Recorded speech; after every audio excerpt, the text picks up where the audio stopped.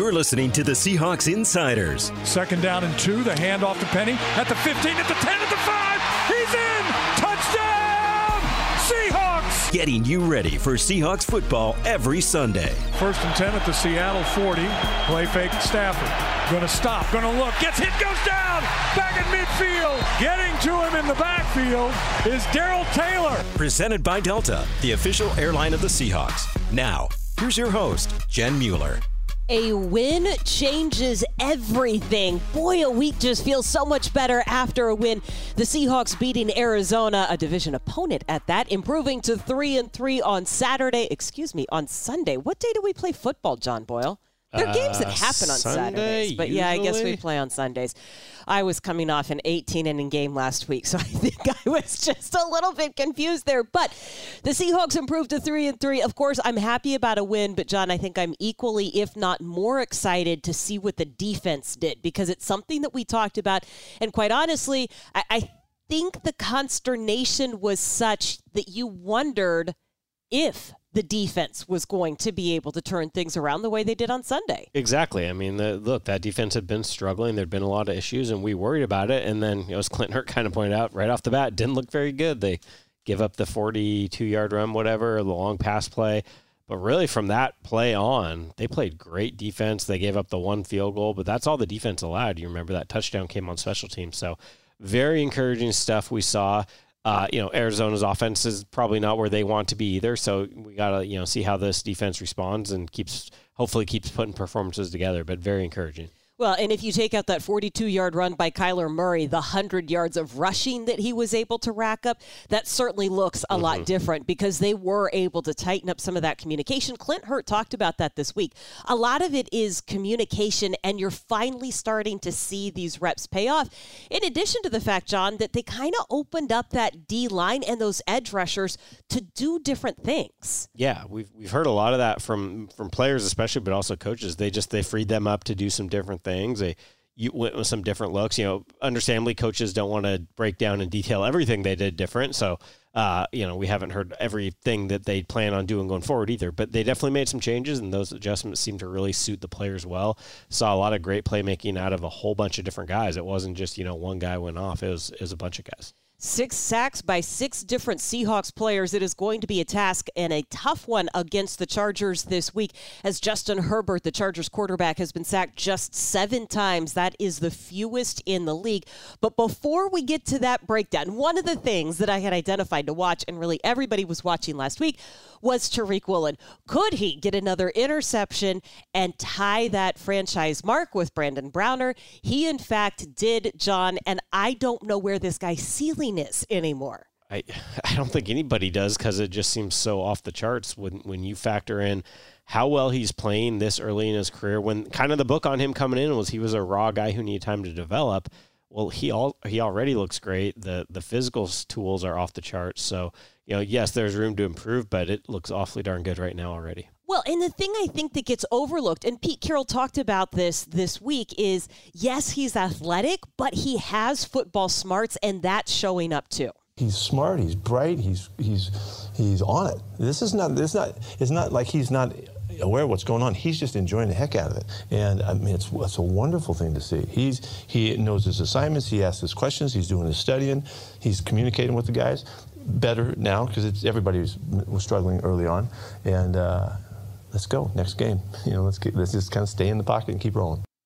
Yeah, there's a comment Ryan Neal made after the game 2 weeks ago, kind of compared, he says, like a young Rottweiler puppy doesn't even know what he's doing, running around breaking stuff. And I think his point was just like, this guy's such a physical marvel, he doesn't even realize his own ability.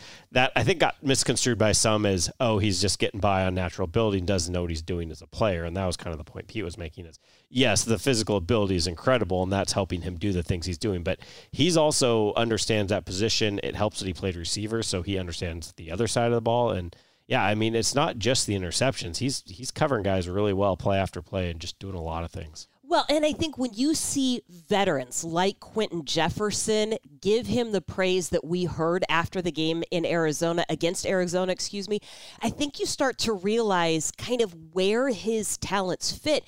Quentin Jefferson said that he is a future Hall of Famer. We are 6 games into his rookie career. And Might be a little over the top, but still. But Q has seen a lot of football, right? He's not the guy that's going to pass out kind of empty compliments and try to pump the guy up. People are seeing this, right? Yeah. Guys who know football are seeing this. The number of Cardinals who wanted to talk to Tariq after the game. Yeah, we saw. Darius Slay tweeted at him. Micah Parsons tweeted at him. Richard Sherman has been his biggest cheerleader since week 1. There's a reason people around the NFL, big names around the NFL, are taking notice of Tariq Woolen. There is also a reason that some teams didn't think he was cut out for the job. It was interesting to hear him talk about how laid back his personality is. Look, we have heard this. All you have to do is hear him say the word shoot. Shoot, right? To know that he's kind of laid back. I'm going to be honest. I met him back in June at a rookie event, and I didn't know what to make of him, right? I'd seen him on the field a little bit, but personality-wise, he is not the biggest personality in the room. He is very laid back to the point where you wonder, right, are you as engaged in this conversation as I would hope you are? It was interesting to hear how teams perceived that and how that ended up working to the Seahawks' favor. Yeah, for sure. Everybody's going to read that a little differently. Clint Hurtt said, they weren't bothered by it, and that can actually help a player, especially at that position where, you're on an island a lot. Things will go wrong sometimes, and I know that's even a lesson Richard Sherman talked to Tariq Woolen about is, putting those plays behind you, and sometimes that's easier to not overreact, to not panic in the middle of a play when the ball's in the air. Just all those things when your baseline personality is just shoot. Yes, and all of that means that he is the NFC Defensive Player of the Week. But true or false, John, the best thing Tariq Woolen said was that he thought Clint Hurtt was Pete Carroll's bodyguard the first time they met. Yeah, walked in the room, the combine, they're all in those suites and hanging out. And as Clint explained, he didn't used to be in all the meetings. He'd be in the defensive line ones, but now that he's a coordinator, he's at all those. And he's a big, imposing dude. I could see that mistake. Coach Hurtt looks like he belongs on the defensive line. I can understand why that comparison was made. Yeah, it was pretty good. So you've got Tariq Woolen. You also had Kobe Bryant in that conversation for potentially being Defensive Player of the Week. And for as much as we talk about Tariq, Kobe Bryant playing an equally difficult role as a nickelback and also being able to punch the ball out better than anybody else. And it could be because he's got a knack for it. No, his skill is standing out, but it's fun. It is the fundamentals of punching when you're tackling. Yeah, he's done it every time that's been. Well, no, he had a collision tackle, where just contact hit that knocked it out. But he definitely has a knack, and we always talk about. You're looking for guys that have a knack. Shoot, it's so hard to find more than one. We always talk about, okay, we got one. Can we get one more? And you can see the impact of a guy who has that knack about it and about him. It's an incredible asset, and so it's cool to see. And I hope it catches fire with some other guys too. We're working on it, and we've always emphasized that he's just better at it than other guys. Yeah, we've seen it. Different guys. Byron Maxwell comes to mind. Just some guys have that knack of going after the ball, making that play on the ball, and a lot of guys you'll see swipe at the ball and just come up empty, but he seems to find it every time. And the thing about that game too, that's the play that stands out. But coverage-wise, that was as well as he's played. He was all over some guys, had a pass break up that he almost intercepted. So you got to remember he's pretty new to that nickel role. He's been an outside corner, and they threw him in there, and he's played well enough that he took over for an injured Justin Coleman. Coleman's back healthy now, and it was still Kobe out there, so he seems to have taken over that role. And a lot of playmaking, 7 takeaways between your two corners. You got to love that in 3 games. Well, and 4 forced fumbles by Kobe Bryant. That is the most by any player in the NFL. 10 takeaways for Seattle. That is tied for 4th in the NFL. So the defense is starting to turn the corner. John, what gives you confidence that they can build on that performance and that it wasn't a one-time kind of fluky thing? To me, probably the way they defended the run. Look, Kyler Murray got out, did some crazy things, and we saw, Taysom Hill had some big runs. But when you talk about actual running backs carrying the ball, they've shown a lot of improvement over the last 2 weeks of that, and especially this past week. Arizona was shorthanded; that wasn't their best running back group, but still, they couldn't get anything going. And if you contain that, you create longer situations, and that's where that pass rush can get going. I think part of the reason we haven't seen very much pass rush prior to this week is teams weren't in those, you got to sit back, let a play develop because it's 3rd and 8 type situations because they weren't getting to 3rd and long. Yeah, and it is going to be interesting to see what happens against the Chargers this week. They could be closer to full strength on offense, but regardless as to what happens with Keenan Allen, you've got a guy in Austin Eckler that does just about everything. He leads the team in rushing yards. He also leads the team in receptions, not receiving yards, but receptions. He is a unique back and is going to give the Hawks defense another challenge. Just a really good player. He's a star player. He's a great finisher with the ball in his hands, and he's really hard to tackle, and he doesn't give up on a play ever. And so you have to finish him and do a really good job. And they get him in all kinds of spaces, as you can see with all the passes that he's caught. Their passing game is one that does feature the chance for him to, be a centerpiece. And so it's reminiscent of some of the stuff you've seen Joe do over the years, back in New Orleans and all that. There's some real carryover. It's funny Pete mentions New Orleans because the first thing I think of when I hear a running back who's going to catch the ball a bunch is Alvin Kamara, who's had a ton of success against Seattle in recent meetings. So that's, those running backs, those dual threat guys, Uchenna Nwosu talked about practicing against him for 4 years and what a headache he is. So those are the kind of guys that can really wreck a game for you if you can't figure out ways to keep him in check. Well, and with the Chargers playing on Monday night, that is one of the few nights, John, that we can actually sit down and watch football. It was his size and his speed. I mean, he can get lost. This is not a knock, but he can also crouch down enough to get lost behind some of those blockers.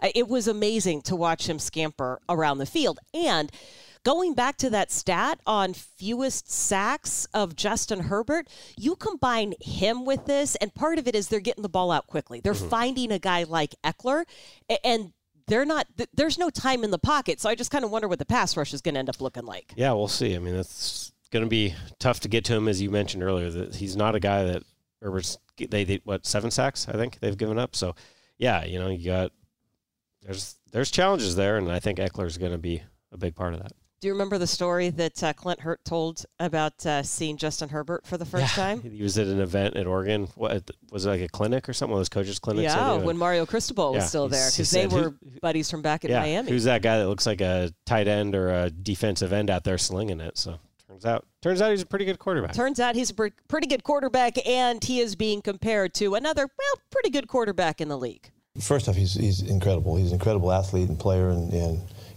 I've listened to him, his interviews and stuff over the off season, just trying to get to know who he is and how he handles stuff and all that. He's a really together kid too. But I mean, immediately he reminds you of Josh Allen. That's the big guy that can move around and get outside the pocket and strike you dead. Has all the throws and all of the arm talent and strength that you would ever need. And he's a really good competitor too. I mean, just the fact that he got banged up earlier in the year and just kept fighting through it, man. That's a difficult injury that he's fought through, and so you got to give him a lot of credit on all levels. Well, and give him and the Chargers credit for converting on 3rd down against Denver on Monday night. 11 of 22 on 3rd down opportunities. And I wonder what it's going to look like on Sunday, not just on 3rd down, but on 4th down conversions, John, because for a second straight week, the Seahawks will be facing a team without their primary kicker, Dustin Hopkins. We saw on Monday night. I do not know how he was making those field goals. Unbelievable. He gets special teams player of the week, but he's going to miss 2 to 4 weeks. And we know from listening to Cliff Kingsbury after that game in Arizona, against Arizona, I keep thinking about wanting to go to Arizona. That's coming up in a couple of weeks. They chose to go for it on 4th down because they didn't know what to expect from the kicker. I wonder if that's what we see again this week. Yeah, I don't know, how much faith they're going to have in the guy coming in there, but you would think it would sway your decisions. Maybe not as drastically as, Arizona, it was pretty much every time it was more than a chip shot, they were going to go for it. Maybe they'll kick a few more field goals in LA, but we'll see.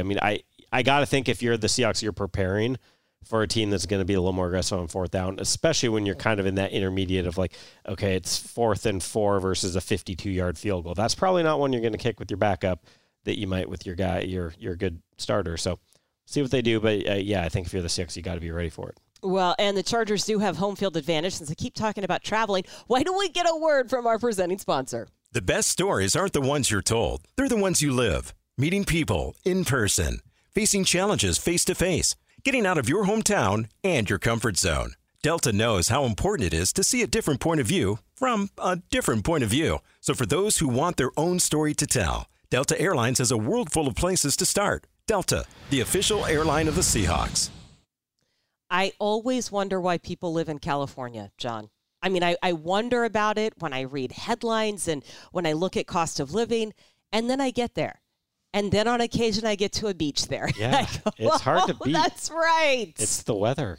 Between San Diego and L.A. is some of the best weather you're ever going to get year-round. I get it. I get the appeal. I get why people don't want to be there, especially L.A., huge city, traffic, all that. But, man, beach day in L.A. is tough to beat. You know what? Last year, you were not there, John. I am sorry that you were not there for our Ohana dinner on the beach next to a fire pit. Oh, it was lovely. Some tacos. Yeah. It was great. And morning after the game, pupusas at the market that's just down the hill from the hotel. Yeah, a lot of good food down there. Lots of great food. This is the problem with traveling. I love traveling, and I have to either scale back my meals during the course of the week or work out more because I want to eat all the things in the city that I'm in. Yes. Yeah. It's part of travel. You got to eat. You got to sample the culture, and that includes food. You make me sound cultured when I do that. Yeah. When I put on my pants, I just feel fat. No, it's not fat. It's cultured. This is what cultured feels like. Okay. All right, let's get back to this matchup. The Seahawks offense is coming off, I don't want to say it was a bad game. It wasn't a bad game, but it was not the sharpest game that we have seen from Geno Smith. We did see a great game from Kenneth Walker, but also the Chargers defense is coming off their best half of football. In the second half of that game against Denver, they allowed just 72 yards and 5 first downs. Oh, and that included overtime as well. So this one, if I'm looking at where things are going to be won or lost, that offense has to be efficient. Yeah, I mean, it was, like you said, it wasn't a terrible game for them, but they had to work hard for it. The biggest thing that jumped out to me is they just weren't as efficient on third down in the red zone. I mean, they still had some nice drives. They got into scoring position a couple times, but in past games where they've been better on third down, been better at the red zone, that turns into 28, 32 points instead of 19. So tough challenge. San Diego defense. I'm sorry. How am I still saying San Diego? How many years has it been? Well, we have not played the Chargers in LA since they preseason. were the. I was trying to give you an out, in their soccer John. stadium. No. I was trying to give you an out. I'll own it. I'll wear it.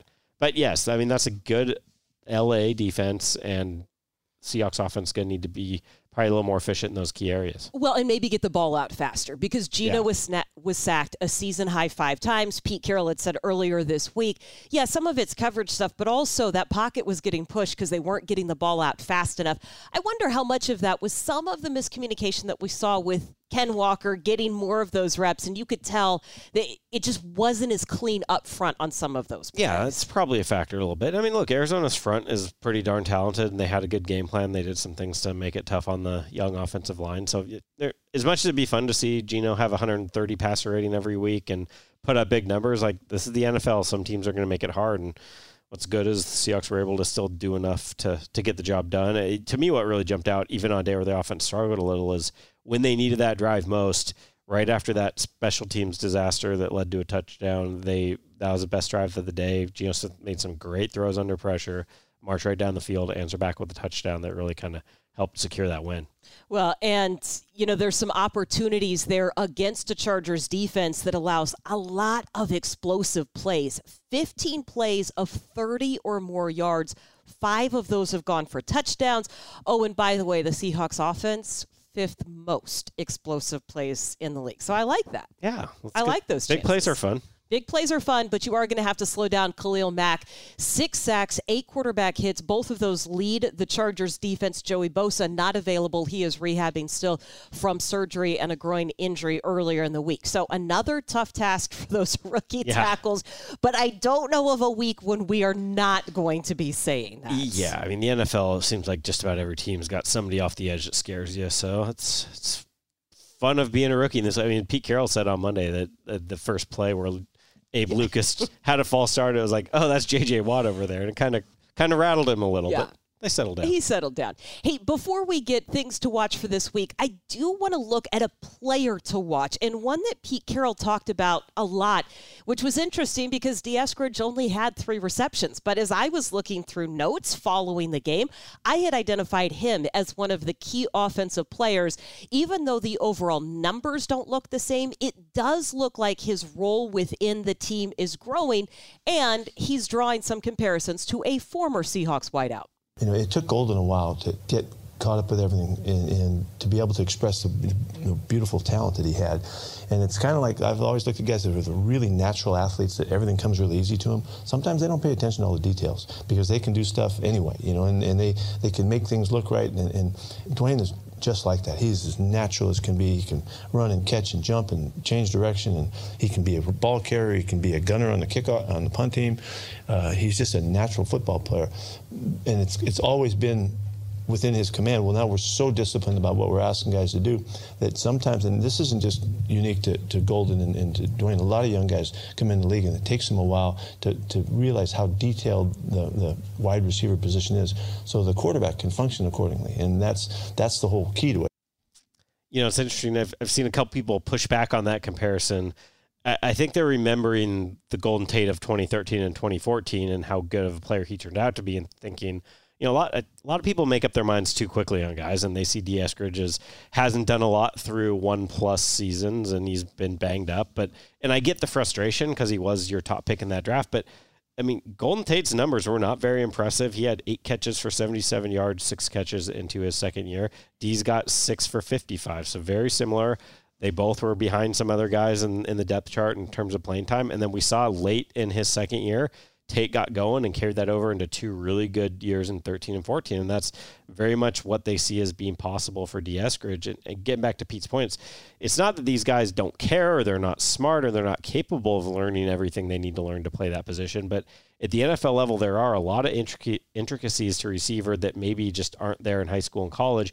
And when you are as athletic as a Dee Eskridge or a Golden Tate, you don't need to be perfect to be really darn good at the college level. When you get to the NFL and everybody's that elite athlete, then that's where that little extra comes in. Well, and I think part of it is also what they're being asked to do, right? You're not DK Metcalf running go routes or Tyler Lockett running go routes. So I'm not saying that those guys don't have to be good and intricate and meticulous with their route running, but it's different when you're trying to time things up on a fly sweep or when you're working inside. That's a little bit different than just using your speed and turning on the jets and just kind of taking off downfield.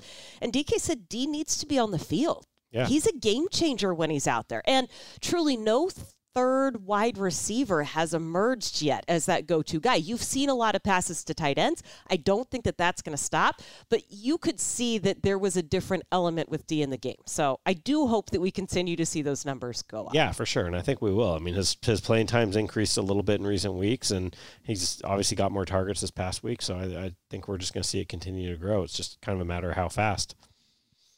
And I do like the word that you use, fast. I like that. I mean, he is an apt very fast. description for, and you know, people might have missed this because they were all touchbacks, but he was back there for the kick returns too. So it seems like he's maybe taken over that role, perhaps because they want DJ Dallas a little fresher as their running back depth has been tested. But he's explosive in that role. If he gets a short kick, gets a chance to return it this week, that could be fun as well. Yes, Travis Homer on track to return after his 4 weeks are up. He is 1 week away, so that would add a little bit of depth to that running back group that you're talking about. You talk about explosiveness.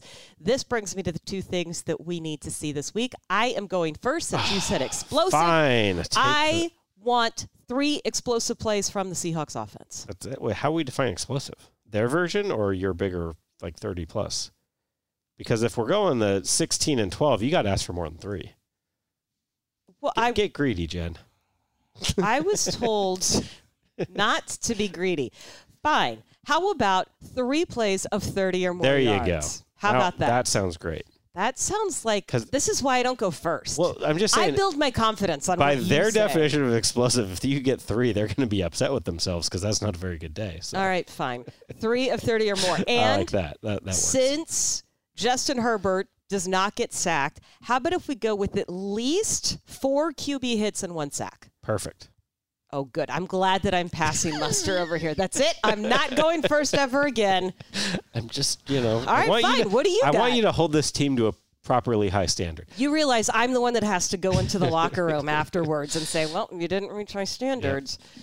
Fine. Jen, they're going to be all upset with their offense. Like, you got 3 explosives. Okay. Let's go. We mentioned third down earlier. I want to see the offense just stay on the field in some of those situations. And as we always know, that's not just about third down. It's getting themselves in more favorable third down. But let's be about 50% third down this week after a little dip last week. Other one, get rid of the special teams disasters. This team has done a lot. If you look over the course of every play of special teams this year, they've done a lot of really good things. Their coverage has been great. Jason Myers is making a bunch of kicks. Mike Dixon's punting the ball well. But, man, you've basically given away 4 touchdowns either on the exact play that it happened or it's a turnover that directly led to a touchdown. Sudden change has led to that turnover. I mean, those are going to cost you games. You can't keep doing that. Yeah, I like it. Notice how I'm not judgy of your things. Well, maybe that's because mine were never. You know what? On that note, that will do it for this week's edition of the Seahawks Insiders Podcast. We'll see you next time.